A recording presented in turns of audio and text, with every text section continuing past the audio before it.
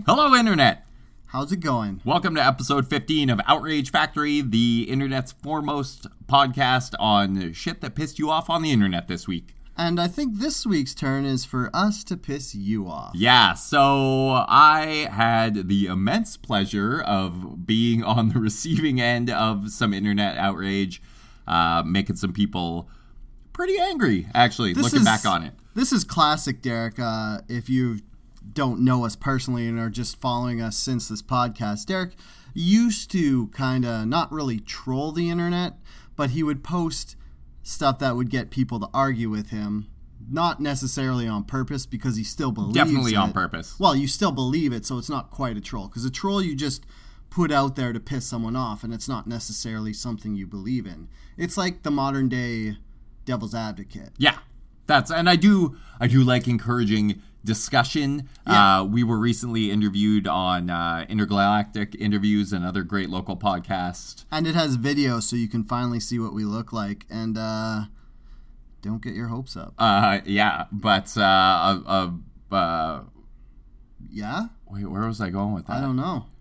Where were you going with this? Intergalactic Interviews. We were recently on it. Oh, and the host of that podcast, Jamie McDonald, commended us on the level of engagement we're able to get from our scant few listeners online. And I think a big part of that is kind of promoting discussion and alternative viewpoints.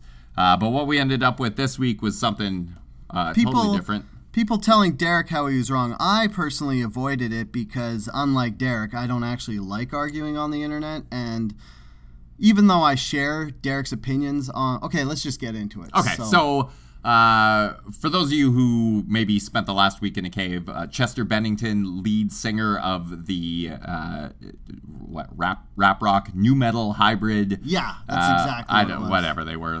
Band Linkin Park committed suicide. It was about a week ago. Yeah. No, it was within this week. I think it was like Wednesday. Yeah, so obviously a big tragedy, and of course the any high-profile suicide is, and any suicide is tragic, any high-profile suicide doubly so, but it was met with this almost... I don't like when people say suicides are tragic. Oh, see, now we're going to get into it. Because, one, yeah, it sucks that person was sad enough to kill themselves and he or her couldn't rectify their problems enough and just figured to end it. But it's less tragic to me because... everybody has mental problems to an extent. Everybody feels down at some point, and sometimes life kicks you in the nuts. Like, I can't really say I'm really above this because as a person who was single for 10 years, yeah, I thought about it, but I never did it. I never even came close to doing it, and I don't think someone who's like, well, I'm out, should be considered tragic. Yeah, it sucks, and it's tragic for the people left behind who have to deal with the fact that they couldn't help a person from ending their own life. See, I think you're touching on two. So there's like people who are depressed or sad about like what's going on in their life, but then there are people who are like fundamentally depressed because of like a chemical imbalance in their brains, and people who are suicidal because to these people, like they aren't thinking rationally, they aren't envisioning the future. To them, there is literally no other. Like you look at a guy like Chester Bennington, who, millions of dollars, highly successful. His net worth was $30 million. Yeah, like universally adored by Linkin Park's fans, and a guy who is definitely making a difference in the lives of others, and still. And this is different from, because we saw the Chris Cornell suicide where Dale and I both kind of raised questions about that. Like, there weren't any real indicators that he was suicidal. You look back through, Chester Bennington's kind of lyrical history. His catalog, if you will. There were definitely some warning signs there that the guy wasn't feeling super positive about life. Yeah. So... I think I personally feel as though it's a tragedy. I think any suicide is a tragedy, but people have this almost formulaic response to it now where somebody kills themselves, somebody famous kills themselves, and their immediate response is to just tweet the suicide hotline number. And we use the term too much on our podcast, but it's applicable here, and it's virtue signaling. Like, it's hard to broach this subject because it is a touchy one, and a lot of people are pretty emotional about it because people want to post the suicide hotline to show that they care, and even though the suicide didn't affect them personally, that they are an empathetic human being, and they want everybody to know out there that they also consider suicide a bad thing, and that people who need help should seek it out, which I think should just be the default. Like, I think it should be just default considered we're all empathetic, and we don't have to go about saying, hey, I'm a person who has a heart. And I care. just assume, like, hey, you're another human being. You probably don't like it when other people kill themselves, and if you could stop it, you would. That should just be the baseline. I want to add the caveat here because apparently a lot of people were bent out of shape about what I said with. I think suicide hotlines are totally essential thing. I think they save lives. I think it's important that if you're ever, depressed or feeling down, that you reach out to the resources that are available to you. I also want to say that I have no problem with people who have struggled with depression or suicide themselves going and sharing their personal experiences on social media in an effort to kind of build a community and a network of resources that can kind of help protect people if they ever start hitting those lows in their own lives. Yeah, like if you're feeling sad, you should be able to reach out someone that you either care for deeply who can help you maybe get through a rough patch or something. So yeah, but in this case we had thousands and thousands of people, like their immediate response was, hey, here's this suicide hotline number. And then we saw, probably for the first time, and definitely better executed by some people than others, like myself, who is a moron, kind of pushing back and saying, like, guys, this isn't enough. I'll share my tweet, which if you follow me on Twitter at Herder with 6 R's, you would have witnessed firsthand in all its glory. But what I said was sharing suicide hotline numbers in the wake of a high-profile suicide is the new thoughts and prayers in the wake of a mass shooting. And what I meant by that is that just doing that alone is, like Dale said, it's virtue signaling. It serves no real purpose. It has no measurable benefit to anyone. If you're only doing that in the wake of a suicide, you're not helping anyone. And I want to say, anybody who's feeling this way and has the acumen to be on Twitter probably already knows this suicide hotline number, or they can Google it just as easily as you did. Well, that's the thing. I understand you're trying to help, but what you got to realize is just posting the number isn't actually helping, and it doesn't kind of get you off the hook to feel better about yourself for making a difference. Yeah, so what some other people said, probably in a better way, Twitter user non-binary, which pretty clever.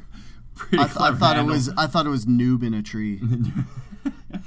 Said mentally ill people need more from you than just tweeting out the suicide hotline every time a famous person kills themselves. Yeah, I can get behind that. Yeah. Twitter user Craig SJ said, can I just say, someone who struggled with depression for 15 plus years, that throwing the goddamn suicide hotline number in the feed is futile.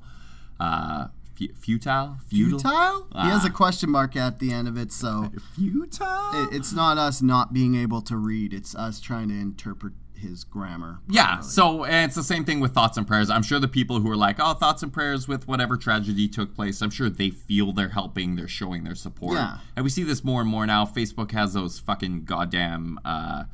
those, like, skins for your profile picture every time a tragedy happens. Yeah, like, if... Like, the most famous one, I think was one of the first ones, the red equal signs for gay marriage. Yeah. That you support gay marriage. Which, it's weird because I personally am always like, doesn't everybody support gay marriage? Because I forget that there is a world out there that is further away than North America, like China, that just made gay relationships in TV shows illegal. Yeah, Russia is really has clamped down on that, and a lot of like fundamentalist Muslim societies have, and like, Africa and stuff. It's like illegal to be gay, which is terrible. But so what you should do, I'm just jumping on to the gay marriage thing because it's it's more easily addressed than the suicide. So what you should do is vote with your wallet. Like, if you don't like something, don't buy it. If you like something, buy it or put money behind it. So what you do when you like something is you don't just tweet the number for the suicide hotline. You donate money to the suicide hotline so that they can have more operators, have more like capacity to take calls. Or even donate to like mental health charities that are kind of like looking to nip the problem in the bud. So maybe like we'll always need a suicide hotline number, but make a donation. There's some great charities out there who are doing work to improve, kind of address the gaps in the health system where society is failing. Or even beyond that, if you don't want to just put money and forget about it, find one of your friends or acquaintances who you've noticed is down and take them out to the park or just do something to cheer them up. Like, there are free ways to address, I guess, the global problem of mental health issues, and kind of just letting someone know you're there is probably more effective than being like, oh, hey, here's this number. Call this person. I don't really want to talk to you, but call these people instead. I get you're really sad, but these guys are specifically built to do this, to step in at the last second. So, and it's the thing, like, going back to your gay marriage example, like, okay, so you threw a skin on your Facebook profile picture showing you support people, but how do you support them? Yeah, exactly. Is that the extent of it? Like, do you just add the skin to your...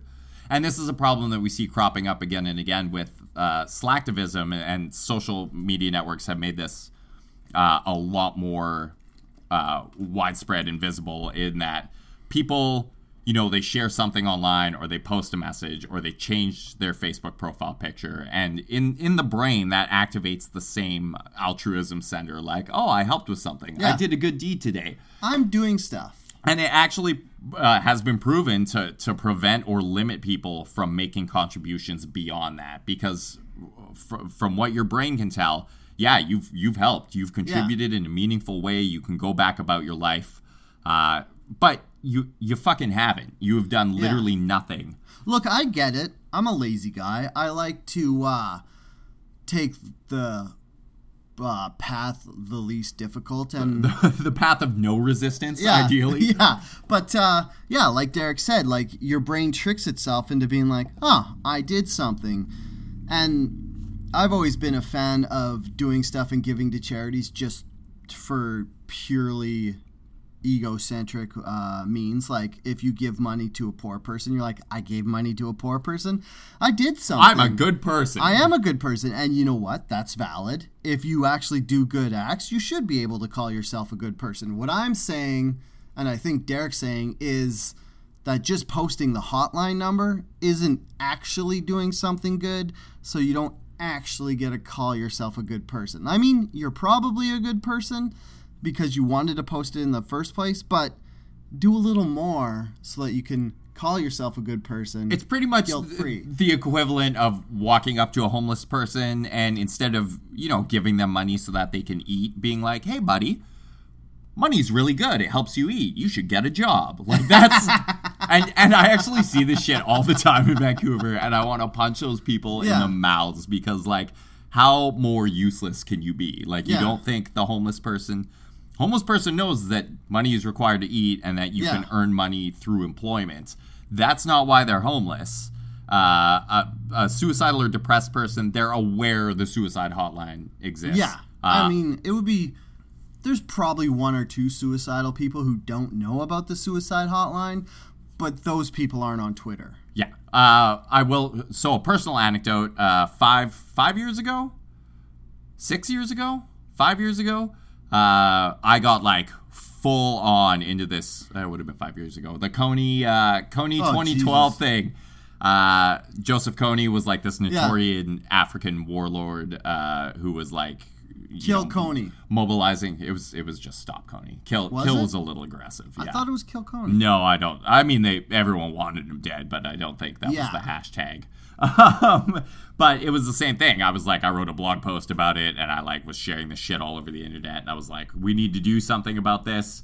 You know, I'm raising awareness. I'm super helpful. And everyone was like, well, this is kind of like, this is pointless. Like, why are you doing this? And I was like, well, awareness, guys, like, it's super important. We got to raise awareness about this issue. We can defeat this through awareness. Awareness is like the most, like, bankrupt. Like, there's no currency. Awareness is not a currency that is worth anything. Like, okay, you know something exists. Now, what the fuck are you going to do about it? Yeah, basically, awareness is just saying, like, here's something I feel about. Let's tell other people that it exists so they do something about it, so I could just go about my way doing nothing to help this cause. Yeah. So the Kony thing, which takes us to last month, where I found a news article that was posted. Uganda's military announced on Wednesday it is ending its pursuit of internationally known warlord Joseph Kony. The news comes shortly after the United States' decision last month to pull out of the manhunt for Kony, who was wanted by the International Criminal Court. So all that fucking awareness, this was the most like successful viral fundraising campaign. There were a few setbacks, like when the guy who was kind of spearheading the whole thing went on some like naked drug-fueled like rampage through downtown LA or something. I think he had a complete mental breakdown and was masturbating in public. Yeah, something like that. Yeah. Which, you know, not going to help your cause, but like all this awareness, and you look at all the awareness that's generated, it accomplished nothing because here we are 5 years later. Kony is still out there. Well, he is. Like, they say that they're pulling out because he's in survival mode and his army is no longer viable because it's down to less than 100 people.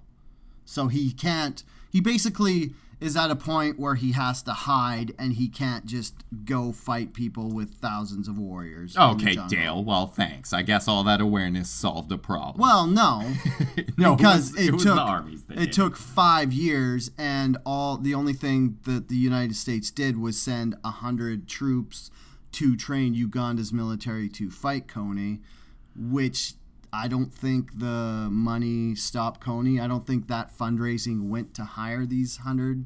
I mean, even troops. the fundraising did something to help people spread the message. I'm never going to, like, rag on donating money to something, but just, like, if all you did, even with that, like, all I did, so, you know, disclaimer, I did not donate any money to the Stop Kony campaign.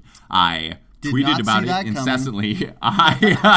Who could have guessed? Yeah. I wrote a blog post about it. I did my little piece to spread awareness, and I felt really good about saving those Ugandan children. Yeah. But I did nothing beyond talking about it on the internet. Yeah. So. So a lot of people came out of the woodwork to get really, really upset with me. A lot of them were arguing things that I wasn't actually saying. Like, they were getting upset that I had slagged suicide hotlines, or that I was, like, ragging on depressed people who share their experiences. And that's kind of why I added the disclaimer at the end or beginning of this segment. I'm not doing any of those things. Again, this is specific to people who only share the suicide hotline, which a lot of people, even just arguing that, were saying it was essential. So I ran some numbers. So on July 20th alone, the number of tweets sharing the suicide hotline number, there were 89,000 tweets in one day. Oh, wow. One day sharing. So you and 88,999 other people wrote the exact same tweet and sent it out there with a reach of 19.5 million people and 291,000 engagements. That includes like retweets, likes, comments, whatever. Yeah. So you blanketed Twitter with the suicide hotline number again. And that doesn't even count like retweets. I looked at my feed after, and that's what kind of prompted my response, is that it was just all people sharing the suicide hotline. Nobody doing anything fucking else. In the previous 3 months prior to Chester Bennington's suicide, so 89,000 that day alone. Previous 3 months, there were about 3,500 tweets with the suicide hotline. That reached 2.3 million people and 1.6 thousand engagements. So engagement on those tweets was much lower than your Chester Bennington suicide hotline tweet got. And for such a vital, life-saving message, it's weird that people only do it like the day of a high profile. And I get it, you're concerned about copycats or whatever, but if this shit saves lives, why aren't you tweeting that number every fucking day? Yeah, that's a good point. And I'm not really going to argue it because I agree with Derek here. We're agreeing again. We need a little conflict here. But yeah, like, I don't want to be too harsh or anything, but yeah, in the end, it was a guy because it was a Linkin Park song, get it? Damn, yeah. But it's just, like, his $30 million wasn't enough, his super fame wasn't enough, and in the end, sorry, you just distracted me. Anyways, so basically what it all comes down to is all this money, all this fame wasn't enough, and he still had a chemical imbalance in his brain that he just didn't want to live anymore. And I get that, and that sucks and everything. And if $30 million and all this fame isn't going to stop him from doing it, you tweeting the hotline number isn't going to stop someone from doing it. Yeah, I think it just goes to show you that, like, depression's a motherfucker. It affects a lot of people. Suicide is like a double motherfucker, and it affects more people than I would ever, know, because a lot of people just tend to suffer in silence. I think it is super important that you get out there, you share your experiences, you be a shoulder to lean on for your friends, whether online or in real life. You donate to these charities. Stop tweeting the fucking number, guys. It's not helping anyone. Lastly, there was this tweet from Sean Kent. I don't know who he is, but this one really pissed me off the most. He said, "To honor Chester Bennington's life, the best thing you can do is retweet the suicide hotline prevention number." Oh, this wasn't sarcastic? No, this was a real tweet from a real guy. And he legitimately believes that, like, the best thing you can do to honor this recently dead multi-platinum musician who, like, made a difference in his community, the best thing you can do is retweet his tweet about the suicide. That I looked at that and I was like, this has to be sarcastic. It wasn't sarcastic. This is something a person legitimately believes. It's not the best fucking thing. It is like the least, the smallest effort you can make in the wake of a tragedy is to retweet something, or to update your Facebook profile picture, or to spread awareness. Look, guys, I get it. In the face of really tragic shit, it's easy to get overwhelmed with, like, feelings of hopelessness, and to really feel like you can't do anything. And I think that's the true value of gestures like these. Like, it helps people who are reeling from tragedies like suicide or terrorism or mass shootings to feel like they're contributing something meaningful, and that you aren't helpless at all. But it's an illusion. You're not actually affecting anything. You're not making a change. So don't let imaginary online activism prevent you from making a meaningful contribution.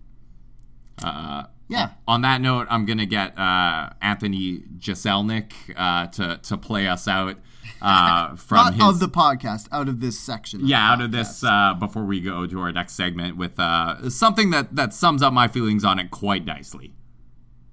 This is who I'm making fun of when I make a joke on Twitter the day of a tragedy.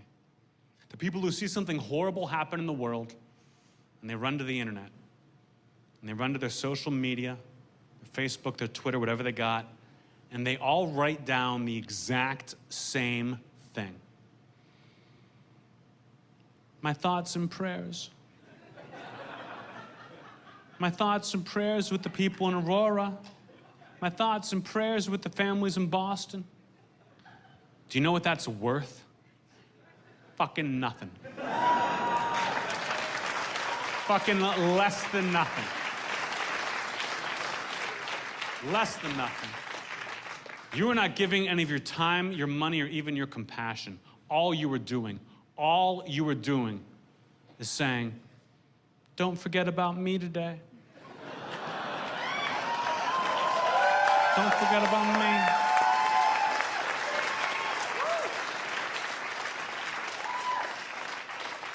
Lots of crazy distractions in the news right now, but don't forget how sad I am. Those people are worthless and they deserve to be made fun of. They're like a wedding photographer who only takes selfies. You understand? Hello. Well, now that everybody's turned us off, we can get back to stuff that won't piss people off as much. Yeah, now that we've hemorrhaged our few remaining listeners. And if you're still here, thanks for sticking around. That was a half hour that probably pissed a lot of people off, but... Or maybe not. Maybe we're just over-exaggerating how pissed off people get at our opinions and self-grandizing and making our opinions sound more robust than they actually are. I think if we can hit a point where we can just become like a perpetual motion machine of outrage, where we're generating the outrage that we're covering, like that's anyone's dream, right? Yeah. That's like having your cake and eating it too. Ladies of the world, rejoice. After centuries of being limited to sipping wine spritzers and vodka beverages with your girls, there's now a ladies' beer on the market. And everybody's pissed off that the world's first female beer is out. But I gotta correct ya, because there have been other beers targeted at women. As far back as 2011, there was a beer called Chick Beer. There's a Tasty Lady label in the Netherlands that's brewed by 5 ladies, 4 ladies. And there is even a she beer in 2015. Yeah, so Czech Brewery this week announced the erroneously labeled First Women for Beer, or... First beer for women, Derek. Did I just do that? Yeah, I think you did. The first beer for women, called Arosa? Yeah, I don't know if there's, like, if you're supposed to pronounce that Arosia or some Czechoslovakian pronunciation of that word. But the brewery goes by the same name as the beer Arosia, and it is actually not sexist like the outcries say, because a woman came up with it. Yeah, and as we all know, the first step towards solving sexism is to let women come up with their own ideas. Cynical. Okay, we just lost everybody who stuck it. around. Well, we can talk about whatever for the rest of this episode now. It doesn't even listening. matter. No, what I'm saying is, I might be new to this whole sexism thing, but doesn't it take down the sexism enough if, like, I could see if a guy was like, oh, girls can't drink the same beer, have one. But it's like a girl was like, oh, here's some beer that women can enjoy now. It's still the cynical marketing ploy. Like, there's no, like, why could a woman not drink? Actually, the quote by the person who came up with it, Marina Smirova, says that the beer is a representation of a woman's strength and a girl's tenderness. And that made me really awkward to read out loud. I don't think I should be legally allowed to say girl's tenderness together. Yeah. Last time you said that, you got in some trouble with the law. Shut up. But yeah, like... Yeah. No, it's good that we're at an enlightened enough state where we're allowing women to, like, own a beer company. That's cool. Yeah, that's a cool thing. We let a girl be Doctor Who. Yeah. And now she can have some beer to Look drink. at all the progress we've made. Guys, sexism is officially eliminated. Yep. You can crack open a lady beer while watching your lady Doctor Who. Yeah. And everything's, except for the pay gap. Just don't look in any country that's not first world. Yeah. Well, even first. Like, we're not.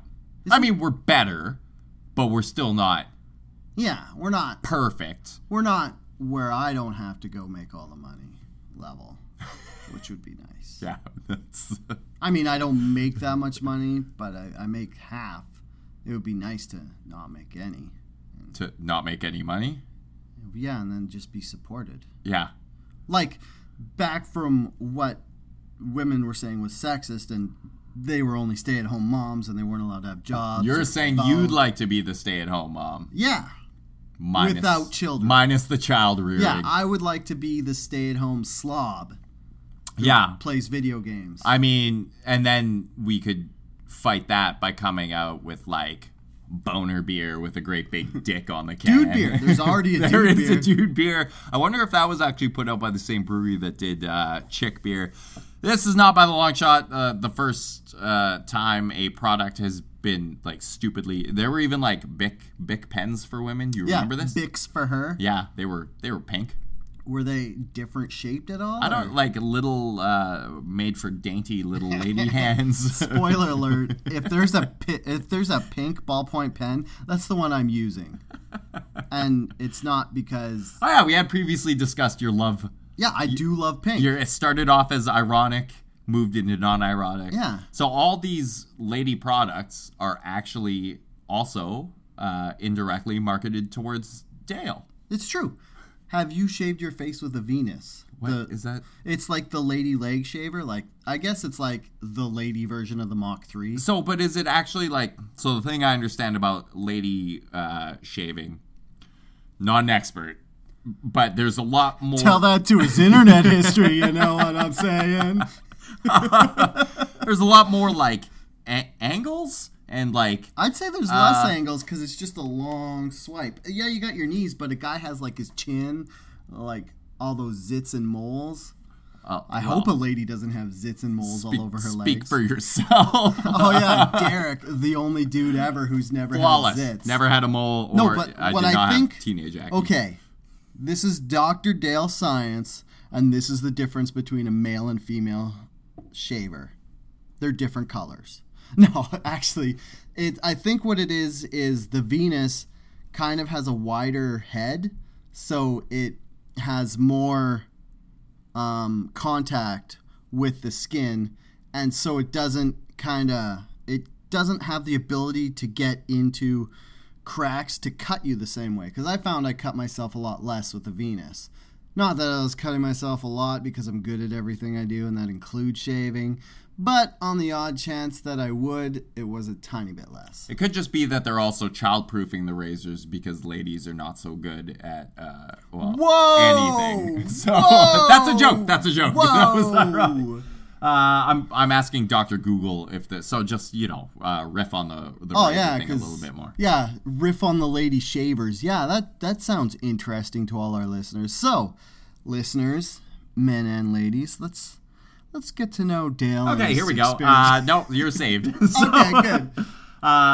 So first of all, women's razors are generally more expensive than men's, which is good to know.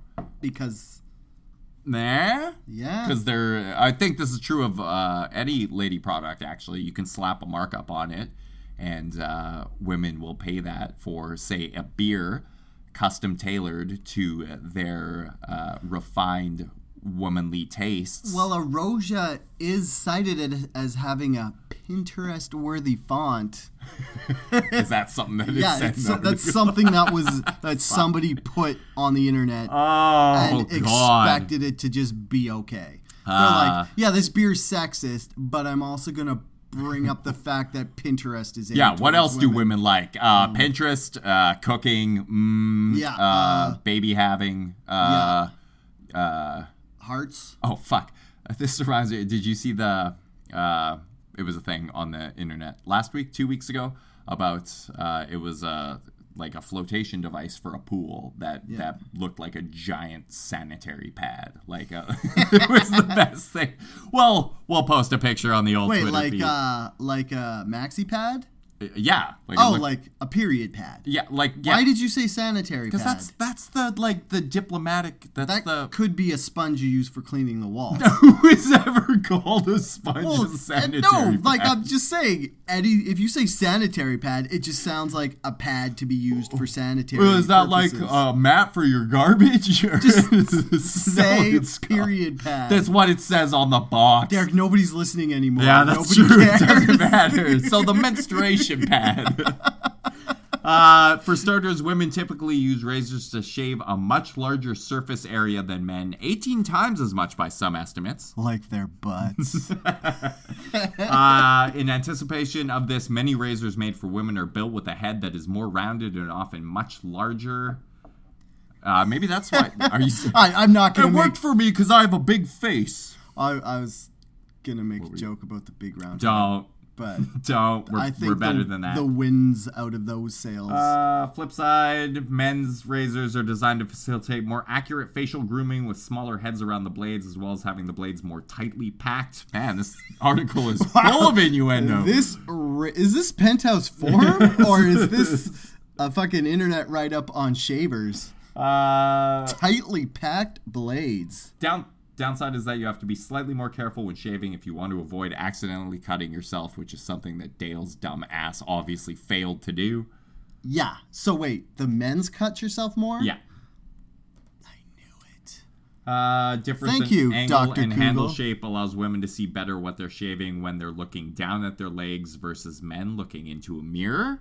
A lot of shit you don't really... I've never thought about the differences in how we shave. This is riveting. So it could also be that this lady beer is designed to, like, fit perfectly in... I just want to make jokes about this lady beer not being as tightly packed as just go, men's go beer, for it. But it has a bigger, wider... Do you think... Let's talk about the orifice of the bottle, shall we? Do you think it's the same size as regular beer bottles? Because physically, on average, women have smaller mouths than men. Yeah. As you can hear from this podcast. We do have quite... Hey, yo, self-burn! Both literally and metaphorically. We both have big mouths.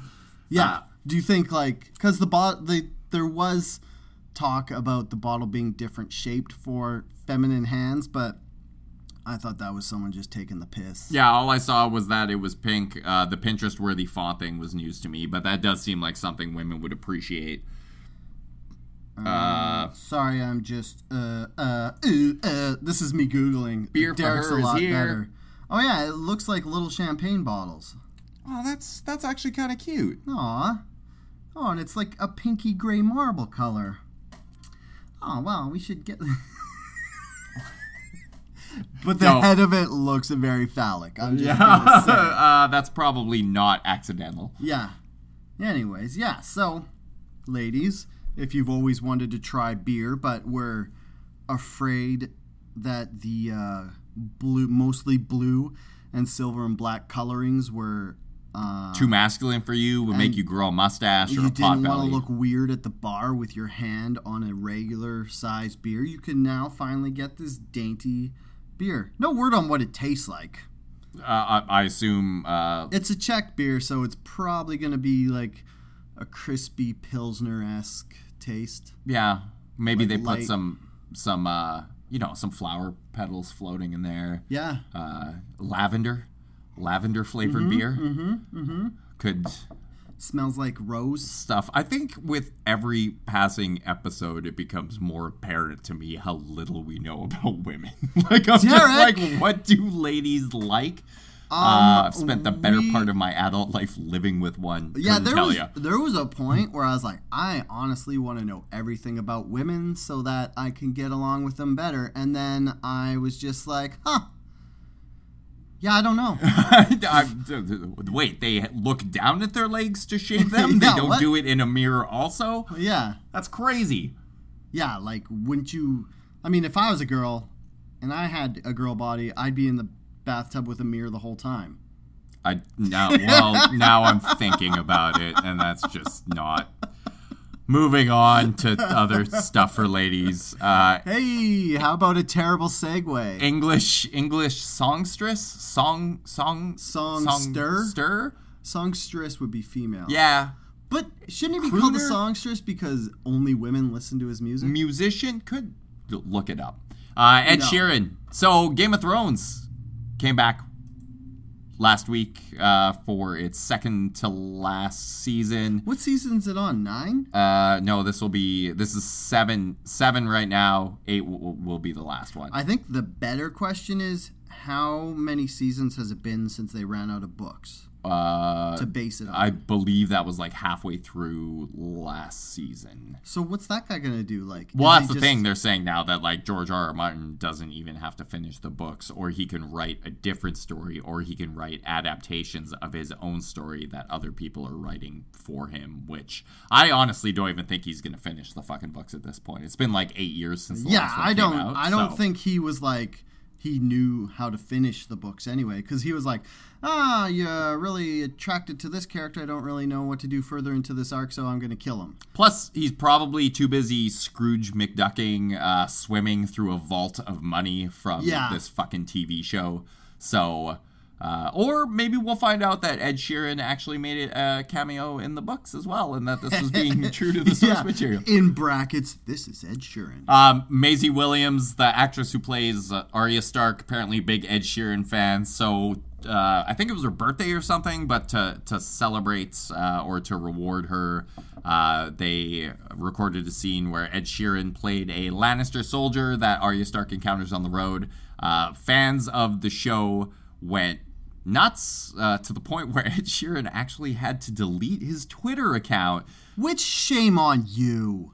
Shame on you, GOT fans. I mean, Ed Sheeran seems like a pretty, nice, inoffensive You should be making fun of him for his terrible music. Yeah. And leave his appearance on Game of Thrones alone. It's fuck, man. There's so many more things to, taunt Ed Sheeran for. He should have left Twitter years ago. Yeah, like those glasses he wears? Come on. That's low-hanging fruit. That's a layup.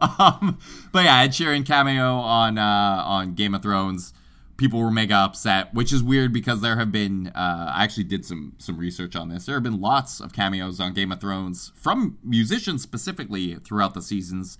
Coldplay's drummer was in the episode The Red Wedding as part of the band that plays the Lannister theme song before. Stop listening now if you haven't watched the show, but before The Red Wedding, where everyone is murdered. Thanks, Dale. Spoiler alert for the rest of this. What else? There was... P.S. The only thing that exciting happens in Game of Thrones ever is the characters you like get murdered, and then you have to put up with talking and walking. Yeah. I've checked out on the show, by the way, so I'm cynical of it, and I no longer enjoy it.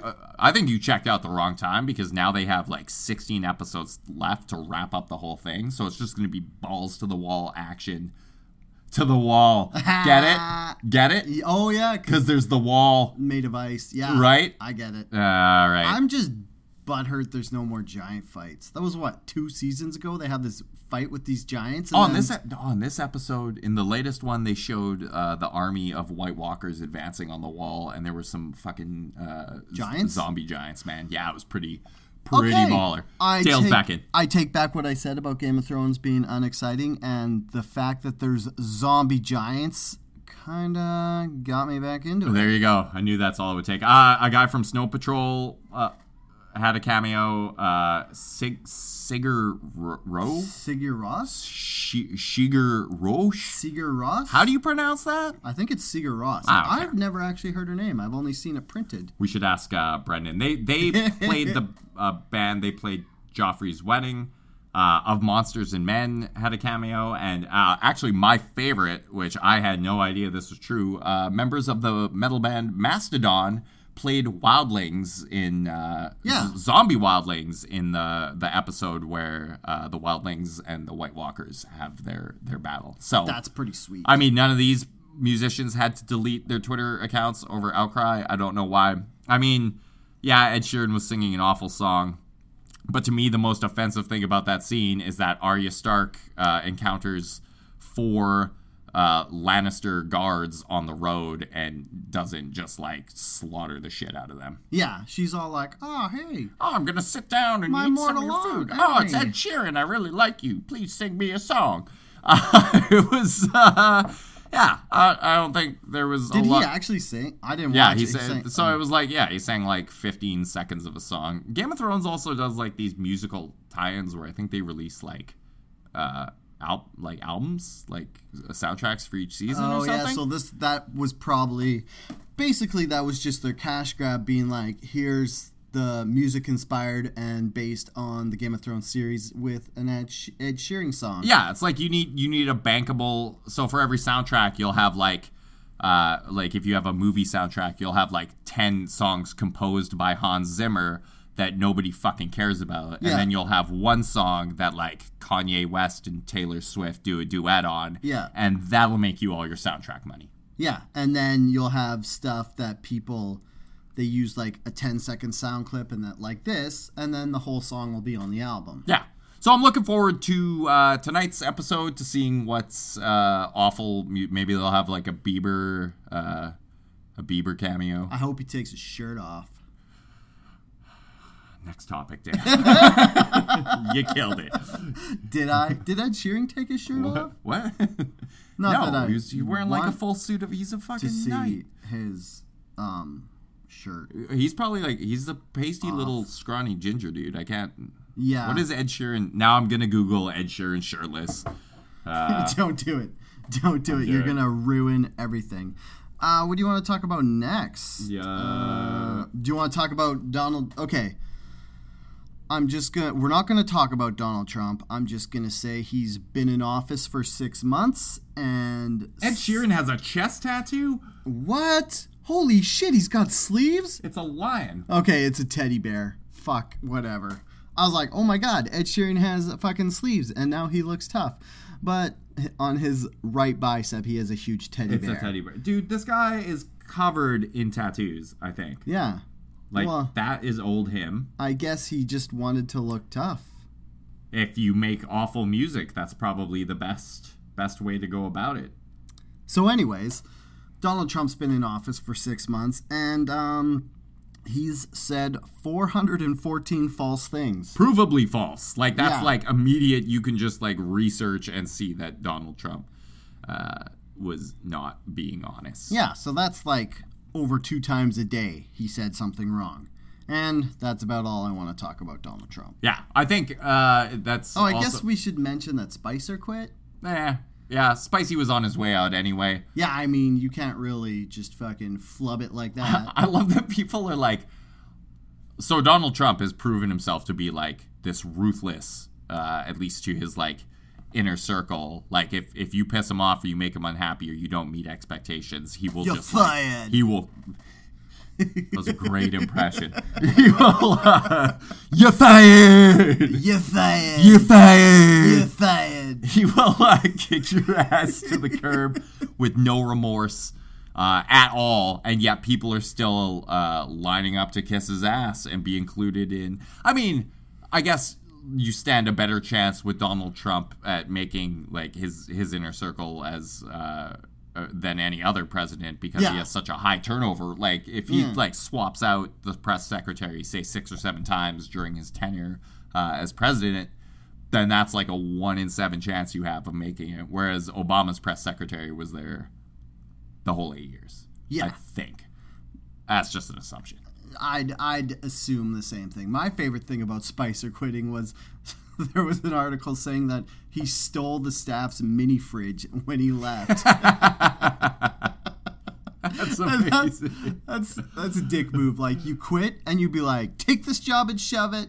I'm taking your fucking fridge. I would absolutely do that. If my job fired me, I would find anything that wasn't bolted down to take with me. And I'm not really gonna delve into Spicer's history or what makes him good or bad, but I kind of like the ballsiness of just taking a fridge when you leave. No, I think that's the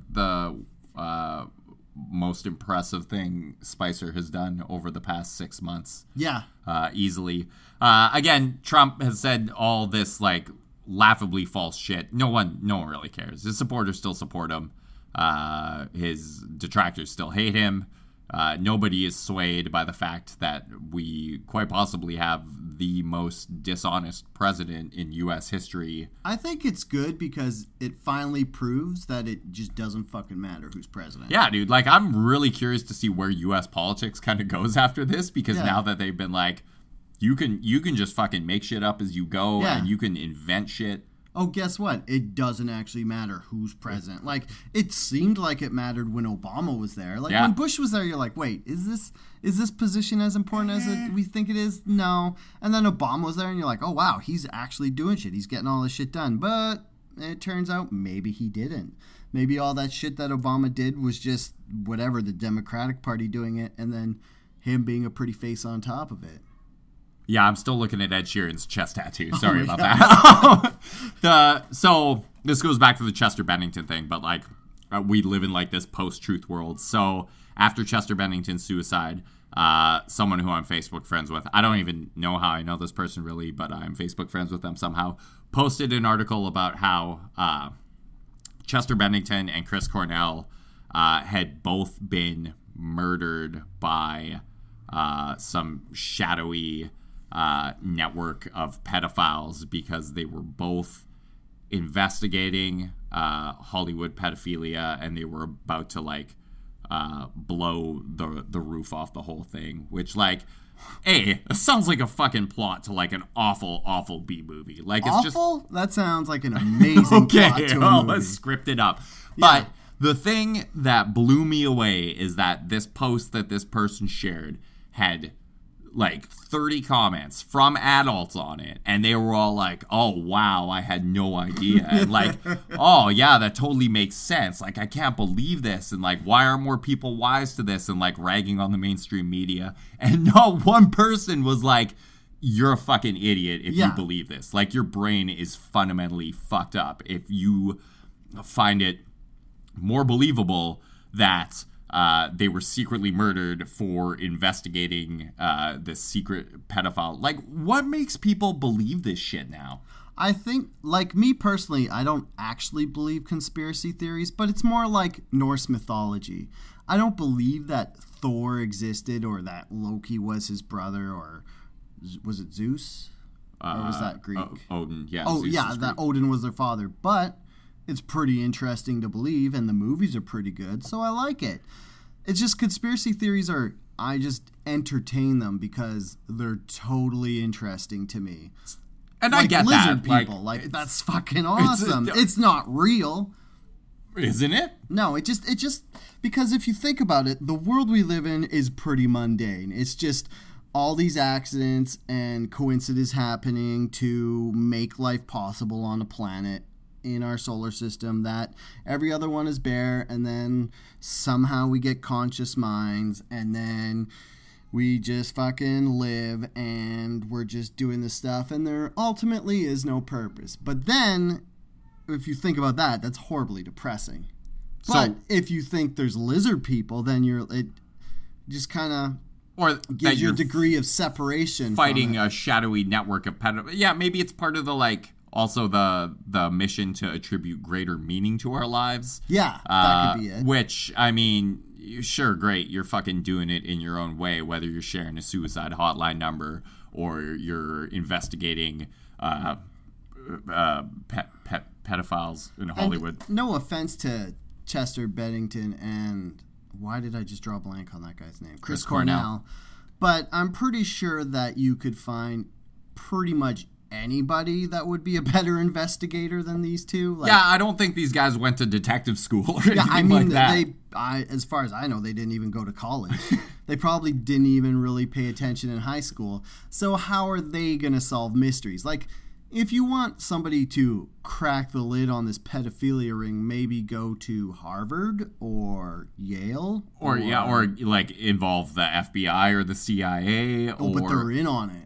Oh, yeah, no, that's right. So, actually, what you should do, is, since this is going to be a terrible B-movie plot, is you should get a disgraced FBI agent who was let go for not taking orders and letting stuff go. Yeah, a loose cannon, a lone wolf. Yeah, exactly. Just going out. He's uncontrollable, Murphy. We got to get rid of him. That's who you get to solve a secret pedophilia. He's going to blow the lid off this whole thing, and I won't be able to touch kids anymore. He's going to take us all down with him. All right, fuck. Anything else you wanted to touch on this week? Does anybody care about Pokemon Go still? Oh, yeah. Pokemon Go, for those of you who remember, that was the thing a year ago, like, blew up into this huge cultural phenomenon. Apparently, I just find this funny. Apparently, there are still people who play it, so to kind of mark the 1-year anniversary, they held this big Pokemon Go Fest. It was like a festival in a park in Chicago that people paid money to attend in person, and then they did, like, all this extra special shit for Pokemon Go players all over the place. So what they did was They launched legendary Pokemon. I kind of looked into this Fucking because nerd. once in a while, well, actually what happened is Pokemon Go is now the final version of the game because a year ago when they launched, it was still a beta, blah, blah, blah, nerd talk. So now it's the actual game. Wait, it took them a whole year to get through their beta? Yeah, and it's still not that great. It's not that good of a game. I never understood why it was that popular. It's just something to go through and find Pokemon. So anyways, the launch, or this Pokemon Fest, was the launch of legendary Pokemon, and there was going to be one specific Pokemon at the Chicago Park that you could catch. It starts with an H. I don't remember. Probably should have looked it up. But you don't know all the Pokemon by heart? I knew half of the 150 originals, but then there's way too many. Anyway, so have they made new ones just for this game, or what? No, they added the next gen. Like every generation of Pokemon. I don't know the Pokemon. Like an extra couple hundred Pokemon. All right. And 6 months ago or whatever, they launched the next 200 or so. So now there's 350 Pokemon you could catch. But the way it works is it's all based on geotagging. So you could grab certain Pokemon in certain areas of the world. And this one legendary Pokemon you can't get in Chicago, so they're putting them in Chicago for this specific fest. And a side note, I caught a Pikachu that's wearing a baseball cap. Nobody cares about any of this. Anyways, a bunch of people showed up for this fucking event. And for anyone who played Pokemon Go when it first launched, or at any point over the past year, they would know that Pokemon Go has been notorious for servers crashing. And just shit not functioning the way it's supposed to. The big not work. So in a stroke of genius, they decided to have all their most fervent supporters, the kind of people who would pay money to attend a Pokemon Go themed event, 20,000, show up to an event and then not prepare for it technologically. The servers all shit the bed. People weren't even able to log in and play the game. The cell phone signals, they overloaded those. So those cell phone signals. This was the most poorly executed event in since Fire Festival, probably. Yeah. And at least they weren't on an island. That is true. They were able to eat food. Yeah.